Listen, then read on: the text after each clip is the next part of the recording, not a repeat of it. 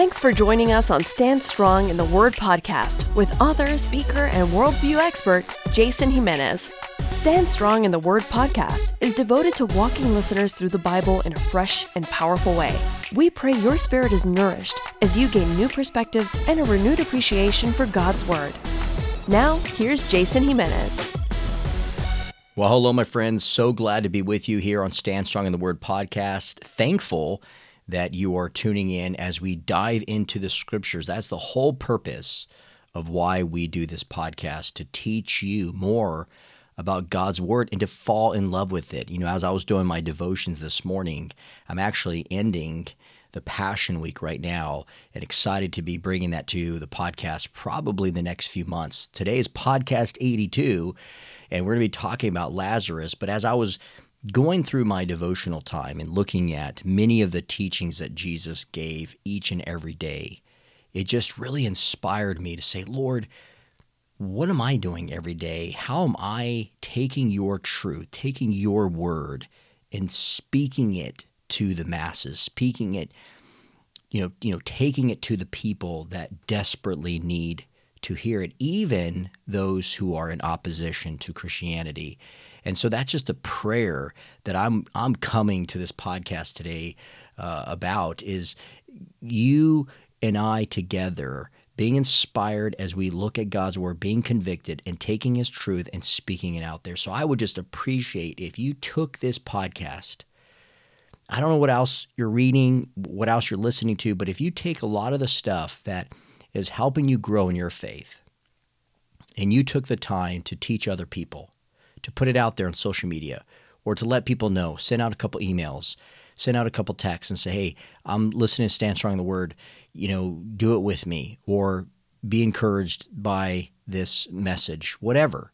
But let's do what Jesus, our Savior, did. So that's just an encouraging word that I want to share with you. But today, we are going to be going through the entire chapter, John chapter 11, going through all of these verses, I think 54 verses in total.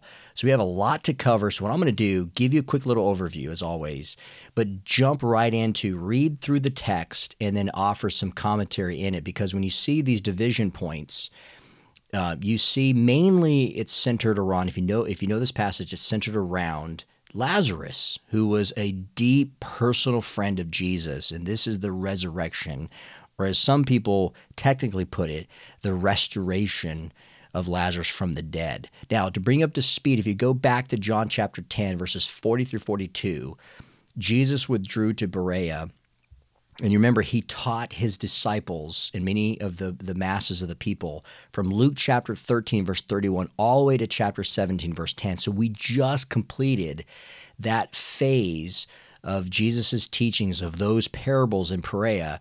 And now we enter into this short period of time in this journey, this tour, if you will, in Judea that Jesus is having. Now, sometime later at this period of time, he goes into Judea because he just received news that Lazarus had died. And so here John records the restoration, the story of God going, Jesus himself going to the tomb of Lazarus and calling him forth from the dead. Now, this is the seventh miracle in the biography of the biography of Jesus that John records. So let's jump right into John chapter 11, verses 1 through 16, and see how Jesus receives the news about the death of Lazarus. Verse 1 says, Now a certain man was ill, meaning he was incapacitated, he was disabled, he was weak. His name is Lazarus of Bethany. Now, a note here, just real quickly, because this is important, especially when you go into the Passion Week of Jesus. Bethany was on the east side of the Mount of Olivet, so it was about 2 miles east of Jerusalem. So here Lazarus of Bethany is there, and he's dying. And this is the village, John writes, of Mary and her sister Martha. So we know, according to Scripture, if you go back to Luke chapter 10, verses 38 through 42, Jesus is very close to this family. Not just one. He wasn't just close to the girls or to Lazarus. He was close to all three of them. Now, prior to the illness of Lazarus, remember, Jesus had just spent time, as I mentioned, Luke 10, with Mary and Martha in their home. John writes here in verse 2, it was Mary who anointed the Lord with ointment and wiped his feet with her hair, whose brother Lazarus was ill. Now, the two sisters that I mentioned, before in Luke chapter 10 are here, Mary and Martha, obviously. But what's interesting here is that John gives an incident that took place at Simon the leper's house in John 12, 1 through 10. Now, we haven't gotten there yet. So in the chronological order, that has not occurred yet. But John puts it here because he's carrying on these main reoccurring characters in his account of the biography of Jesus. So he just puts that there in verse 2. And then verse 3 says, so the sisters sent to him saying, Lord, he whom you love, it's the Greek word phileo, the one you have deep affection for, is ill. Jesus responds to this by saying, the illness will not lead to death. It is for the glory of God, so that the Son of God may be glorified, meaning attributed high status through this account. Now, a couple things here. It would have taken the messenger, if you think about it, a day to arrive with the news, because Jesus is in Berea, and he's on the other Bethany in Berea, not the Bethany where they're at, just 2 miles east of Jerusalem. So it would take a day's journey for this messenger that the sisters sent to find Jesus. Now, it's interesting that they knew where he was, so I believe that there was correspondence that he was still having, Jesus, that is, with this family. And you go back to John 1:28 and John 10:40 to see the location. Now, at this time, when Jesus gets this message, Lazarus would have already died because of that day's journey. Now, this phrase, it is for the glory of God, Jesus foretells, this is what's amazing, that Lazarus will rise from the dead. Now, remember, oftentimes when Jesus would make certain statements, right, people would respond thinking that it's absurd. But in a matter of time, they would then witness, once again, and feel like fools, but they would witness once again the magnificent power of God. Remember when Jesus said that? We didn't believe him, and boom, he does it. So you think about John 9, and we're going to be seeing this because it's going to be reintroduced again. Nobody had healed a blind person. Jesus does. Now here in John 11, no one has ever resurrected someone from the dead, restored someone from the dead. Jesus will do it here. Then, of course, it would come to his death, and he will rise from the dead. So this is building up, right, if you will, the faith and the anticipation of the people. Now, verse 5 says, now Jesus loved, meaning agape. He had unconditional love. So remember, the message comes to him, says the one you have deep affection for is ill. But John responds in his commentary after the fact and says, Jesus, he had a great love for this man. For Jesus not only loved Lazarus, but he also loved Martha and his sister, we're told. And verse 6 says, so when he heard that Lazarus was ill, he stayed 2 days longer in the place where he was. Now notice Jesus didn't immediately go because the time in which he received the news, he knew that Lazarus was already dead. And not only that, but everything that Jesus did was under the guidance of the Father, right? John 7:8. So this resurrection that will come, this restoration from the dead that will come, Jesus wanted to do it precisely at the point in time in which he did it to cause the disciples to have a greater faith. John 11:15, we're going to see that. So now here in verse 7, it says, then after this, Jesus said to his disciples, let us go to Judea again. So there are no records to what Jesus was doing in Perea. We don't know that. Remember, we just saw all the parables that he gave, and then he goes to Perea. We don't know other details beyond that. But after 2 days, he announces to his disciples and says, hey, let's go see Mary and Martha. Now, verse 8 says, the disciples said to him, Rabbi, the Jews were just now seeking to stone you, and are you going to go there again? So the disciples respond to Jesus saying, why? Because remember back in John 10, verse 33 through 39, the Jews were going to stone him for what? For blasphemy. And they spoke up because Judea was a very dangerous place for their rabbi, for Jesus. Yet rather than heal Lazarus from a distance, though, Jesus is saying, I'm going to boldly head back to Bethany because I'm going to do something extraordinary. So verse 9, Jesus answered, are there not 12 hours in the day? If anyone walks in the day, he does not stumble because he sees the light of this world. But if anyone walks in the night, he stumbles because the light is not in him. Now, what Jesus is doing here, it's kind of strange if you think about it, after they just responded, his disciples, and saying, why do you want to go there when there's danger? And he talks about 12 hours in the day and talking about stumbling and light and darkness.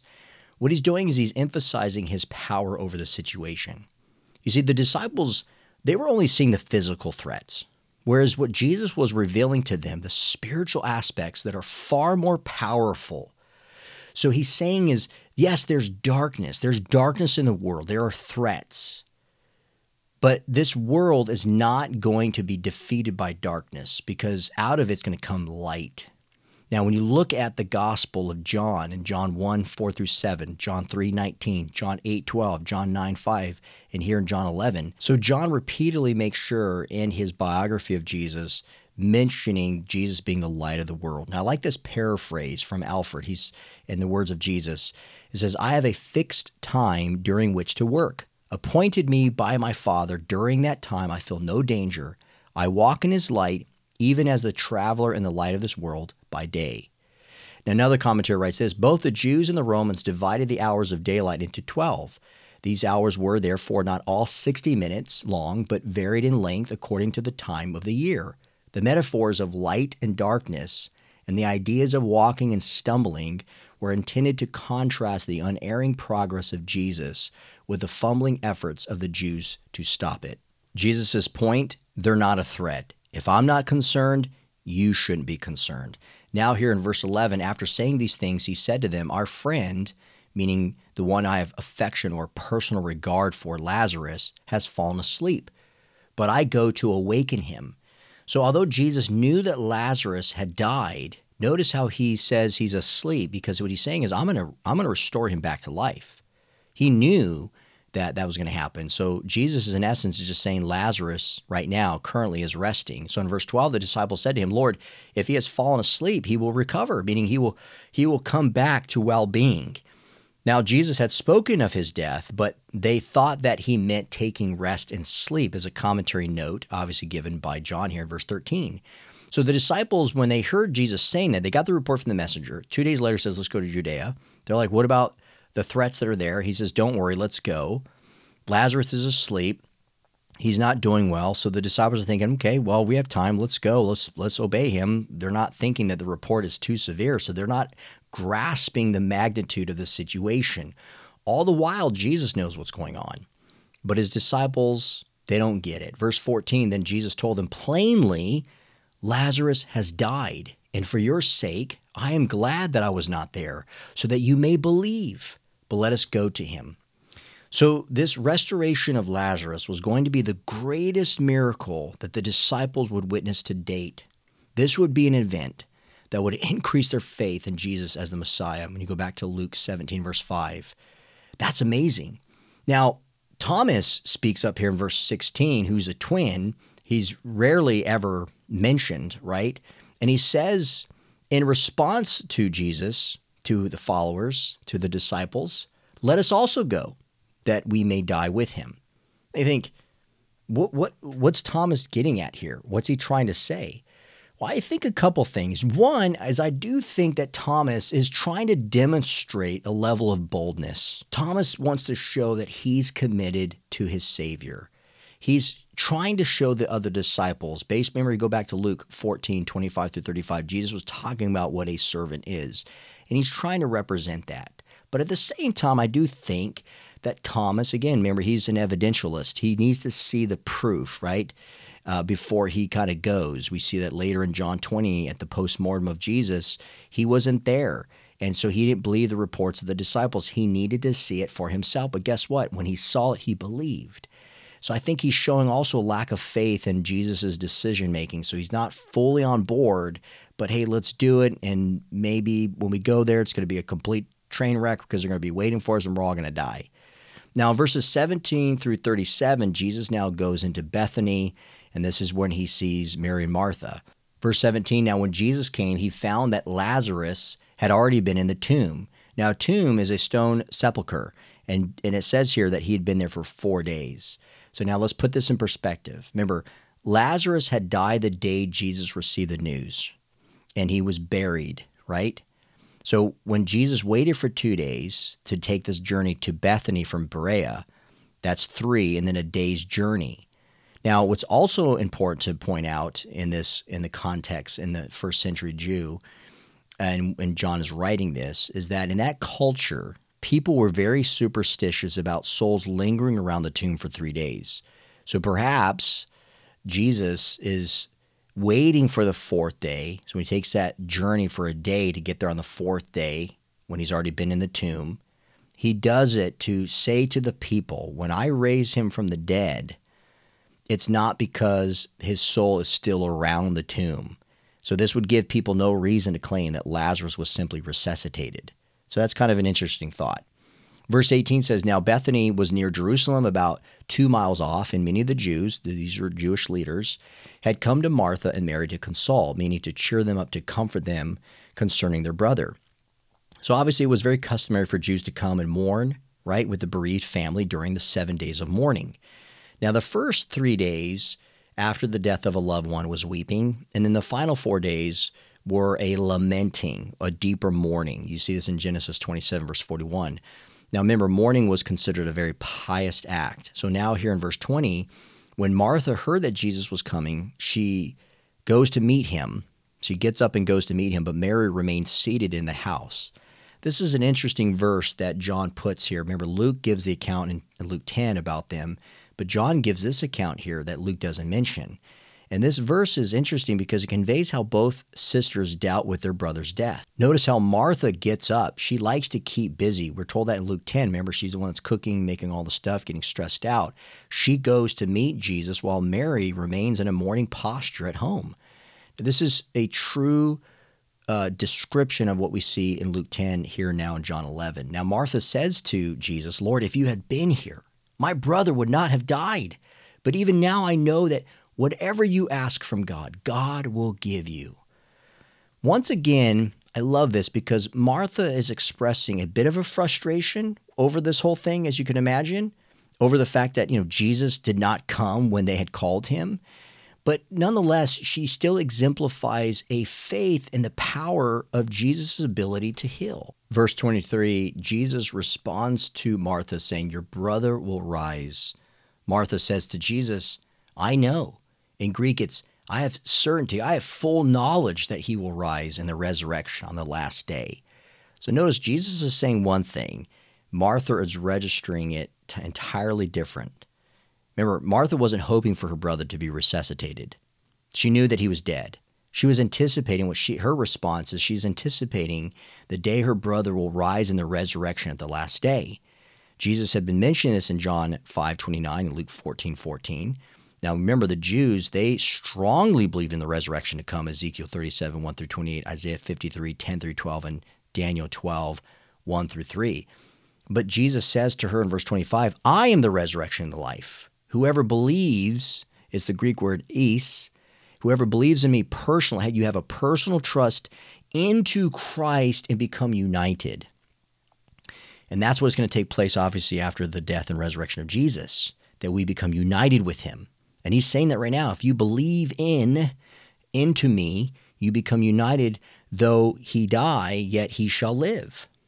And everyone who lives and believes in me shall never, it's a double negative. He's saying, if you believe in me, you shall never, never die. And he looks to Martha and he says, do you believe? Meaning, am I worthy for you to trust in this? In verse 27, Martha says to him, yes, Lord, I believe you are the Christ, the Son of God who is coming into the world. This is the 5th I am statement in the biography of Jesus according to John. John 6:35, John 8:12, John 10:7 and 9, and now here John 11, verse 25. Now what Jesus is doing here for Martha is he's taking her strong belief in the resurrection as a Jewish woman, but he's affirming his power to not only restore physical life, but also offer eternal life. Now remember, you go back to Matthew 16, and Jesus is looking at his disciples and saying, who do you say that I am? Peter pipes up and says, you are the Son of the living God. And upon hearing this, Jesus responds to Peter and says, I will build my church on you, meaning on that profession of faith. You look here. Notice that Martha is confessing three truths about Jesus. One, that he is the Messiah. He is the anointed one. Two, he is God in the flesh. And three, he is king. You go back in the biography of Jesus according to John 1:4, "In him was life, and the life was the light of men." John 5:21, "For as the Father raises the dead and gives them life, so also the Son gives life to whom he will." Verse 28, "When she had said this, she went and called her sister Mary, saying in private, 'The teacher is here, and he's calling for you.' And when she heard it, she rose quickly and went to him. Now Jesus had not yet come into the village, but was still in the place where Martha had met him." This is interesting because Martha goes to Mary privately. A couple of reasons why. Number one, to protect Jesus, perhaps because she knew that the Jews were seeking to kill him. And obviously it was a big public spectacle. I do believe that this family were very prominent. And so that's why a lot of the Jewish leaders were there mourning with them. Perhaps Martha goes to Mary privately because some of the family members were not allowed to go in public during mourning. And at that time, she had obviously not gone out. She was respecting that. And another simple explanation is just that Martha wanted Mary to have some uninterrupted time with Jesus. And that's why she kind of went to him privately. But now we're told in verse 31, when the Jews who were with Mary in the house, consoling her, saw her rise quickly and go out, they followed her, supposing that she was going to the tomb to weep there. So as I mentioned before, the first week, remember, was a period of mourning. So if Mary was able to leave her home, she would do so to go to the tomb and there continue her mourning process. Now, verse 32 says, "Now when Mary came to where Jesus was and saw him, she fell at his feet, saying to him, 'Lord, if you had been here, my brother would not have died.'" Again, very interesting. When Martha goes out to meet Jesus, she's a bit frustrated. She doesn't fall at his feet. Mary does. They're both saying the same thing, but notice how they say it, their actions. This was an obvious ongoing conversation that the sisters, I guarantee, were having when their brother died. Man, if only Jesus was here. Man, we sent that, where's that messenger? The messenger comes back, told Jesus, well, their brother's already dead, and they're just waiting as they're mourning. One commentator writes, "Mary was found 3 times in the gospel record, and each time she's at the feet of Jesus." Luke 10:39, John 11:32 here, and later in John 12, verse 3. She sat at his feet, and she listened to his word. She fell at his feet and poured out her sorrow, and she came to his feet to give him praise and worship.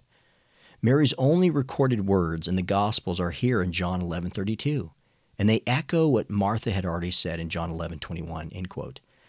Verse 33, when Jesus saw her weeping, meaning wailing, and the Jews had come with her also weeping, Jesus was deeply moved in his spirit and greatly troubled. In Greek, that word troubled means he had this intense grief and anger over death. And he says, "Where have you laid him?" And they said to him, "Lord, come and see." Jesus wept quietly. So the Jews said, "See how he loved him?" But some of them said, "Could not he who opened the eyes of the blind man also have kept this man from dying?" So if you see in this passage this deep emotion that Jesus is experiencing here over death. Remember, this is his humanity here. And one of his loved ones, Lazarus, is dead. And not only that, but he's looking at his family and he's seeing their sorrow. Even though he knows hope's going to come, he's going to restore this. It's just the process of going through it, just like him suffering on the cross, the agony that he went through, even though he knew that he would rise from the dead. So it's just amazing to see this type of love that Jesus has. This phrase now kept this man from dying. See, the Jews, they believed in the healing that took place. Remember, of the blind man in John chapter 9, Jesus said these things were done to bring glory to God. Well, they continued to bring glory to God. And many people believed their result. But now they're raising some questions about, what about the dead now? I mean, are there some things that this man, Jesus, cannot do? So it's quite apparent in the text that no one was expecting a miracle at this stage. So verse 38, when Jesus, who was deeply moved, he was groaning, there was deep indignation again, came to the tomb, this carved out tomb in the limestone, which was very common in those days. And John says it was a cave. It was a stone and a stone laid against it. Jesus comes to the stone. He says, "Take away the stone." Now, Martha, the sister of the dead man, said to him, "Lord, by this time there will be an odor, for he has been dead 4 days." In verse 40, Jesus responds to her and says, "Did I not tell you that if you believed, you would see the glory of God?" Remember, Jesus is reminding Martha here of what he told her just not too long ago. In verse 4, "This illness does not lead to death. It is for the glory of God, so that the Son of God may be glorified through it." Jesus is testing Martha's faith beyond her belief that he could have healed her brother before he died. He wants to see if she believes. He wants to see if Martha truly believes that he can raise her brother from the dead. That's the test. And this is going to take great faith. Matter of fact, in this stage, in this time of mourning, and now with this challenge of what Jesus is telling them to do, he's not only testing their faith, but this is probably the greatest test that they have ever experienced up to this point. Verse 41, "So they took away the stone. And Jesus lifted up his eyes and he said, Father, I thank you that you have heard," meaning you have listened, you have accepted, you've responded to me. "I knew that you always hear me, but I said this on account of the people standing around, that they may believe that you sent me." So this incident encapsulates the mission of why Jesus came. Here we have Jesus standing before the tomb of a dead friend. Here we have Jesus praying to the Father. Here we have Jesus showing the people of his glory and his power, and then he commands life back into Lazarus. This is the greatest miracle that any of those people have ever seen. This miracle caused many of the Jews to believe that Jesus is indeed the Son of God. And then in verse 43, when he had said these things, he cried out with a loud voice, "Lazarus, come out." The man who had died came out, his hands and his feet bound with linen strips, and his face wrapped with a cloth. And Jesus said to them, "Unbind him and let him go." Now, it's important to point out how they kind of wrapped, the dead bodies and how they buried them.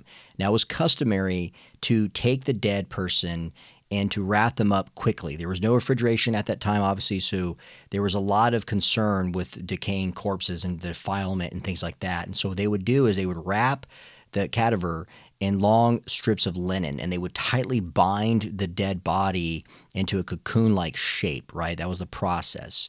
And they'd place them in this interment. It was not a coffin, but they would put them in this tomb-like grave. And so that's the situation that Lazarus is in. And so by Jesus calling him out, he's literally ripping himself out of this cocoon-like state. And so he's telling people to go to him and to start taking off his wrappings.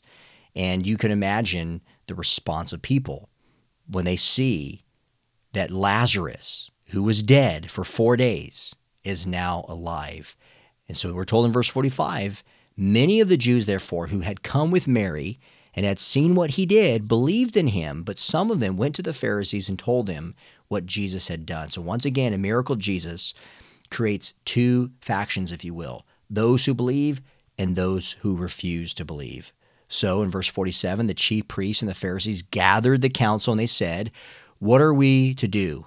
This man performs many signs." Literally, they're saying he performs many wonders and miracles. "If we let him go on like this, everyone will believe in him. And the Romans will come and they'll take away both our place and our nation." This is a very important passage for many reasons. Primarily, I believe, because of the descriptive explanations as to why the religious leaders ultimately refused to believe in Jesus as the Messiah. Did you catch it? What did they say?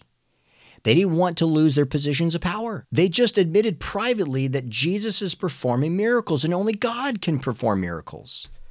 And yet, they're not willing to authenticate the messiahship of Jesus. So in verse 49, Caiaphas, who was the high priest that year, he reigned from AD 18 to 36, he said to them, you know nothing at all, nor do you understand that it is better for you that one man should die for the people, not that the whole nation should perish.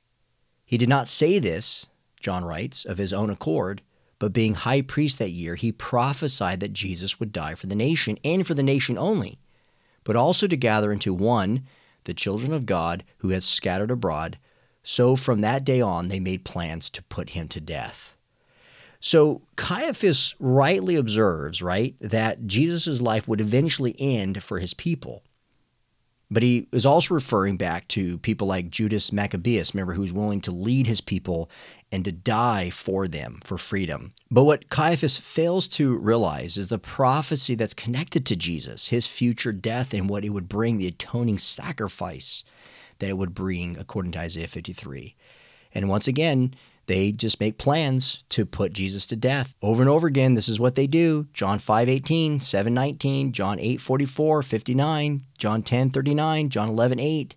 Over and over again, they just look for ways to kill Jesus. In verse 54, Jesus therefore no longer walked openly among the Jews, but went from there to the region near the wilderness, to a town called Ephraim, and there he stayed with the disciples. So at this point in Jesus' ministry, he needed to lay low now. People were still talking about the blind man that was healed. And now Lazarus, a recognizable person, a dear friend of Jesus, is raised from the dead. So he needed to lay low because they were plotting once again. And Caiaphas now is standing among them. The Sanhedrin wanted to arrest him and they wanted to kill him.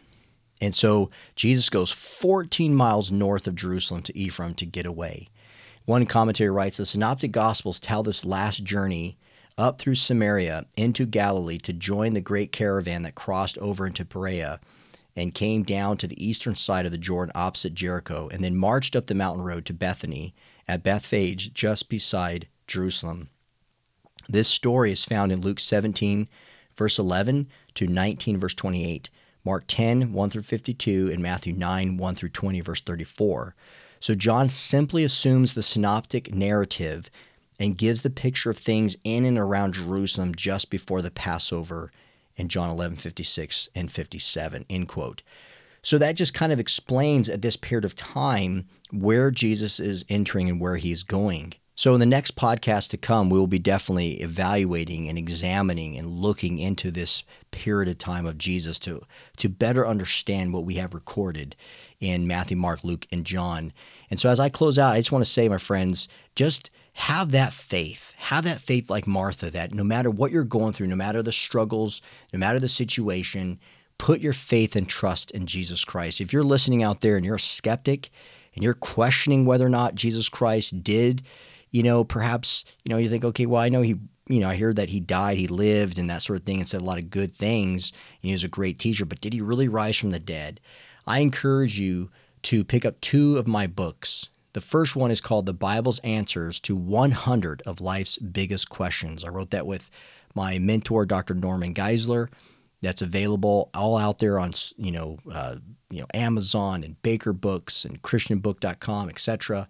And the other one, and I explore the resurrection in greater detail. And it's a book I wrote with a friend of mine, Alex McFarland. It's called Stand Strong in Your Faith. And we devote an entire chapter where we look at the evidence and we deal with a lot of objections to the resurrection of Jesus Christ. So I pray that you guys would take those resources and that they'll be very helpful for you. So my friends, I just want to thank you for listening to this podcast. And I just pray as we looked at this encounter shift, as we see the power of Jesus Christ calling the dead to life, that you and I who know Christ as our Lord and Savior, that we have newness of life, that we would take that faith that has transformed our lives through Christ, and then we go out there and we share the message of Jesus' love to the world. Thank you for tuning in. I love you guys. And until next time, keep standing strong. For more information on Jason Jimenez and Stand Strong Ministries, visit us at standstrongministries.org. Thank you for listening, and keep standing strong in the Word of God.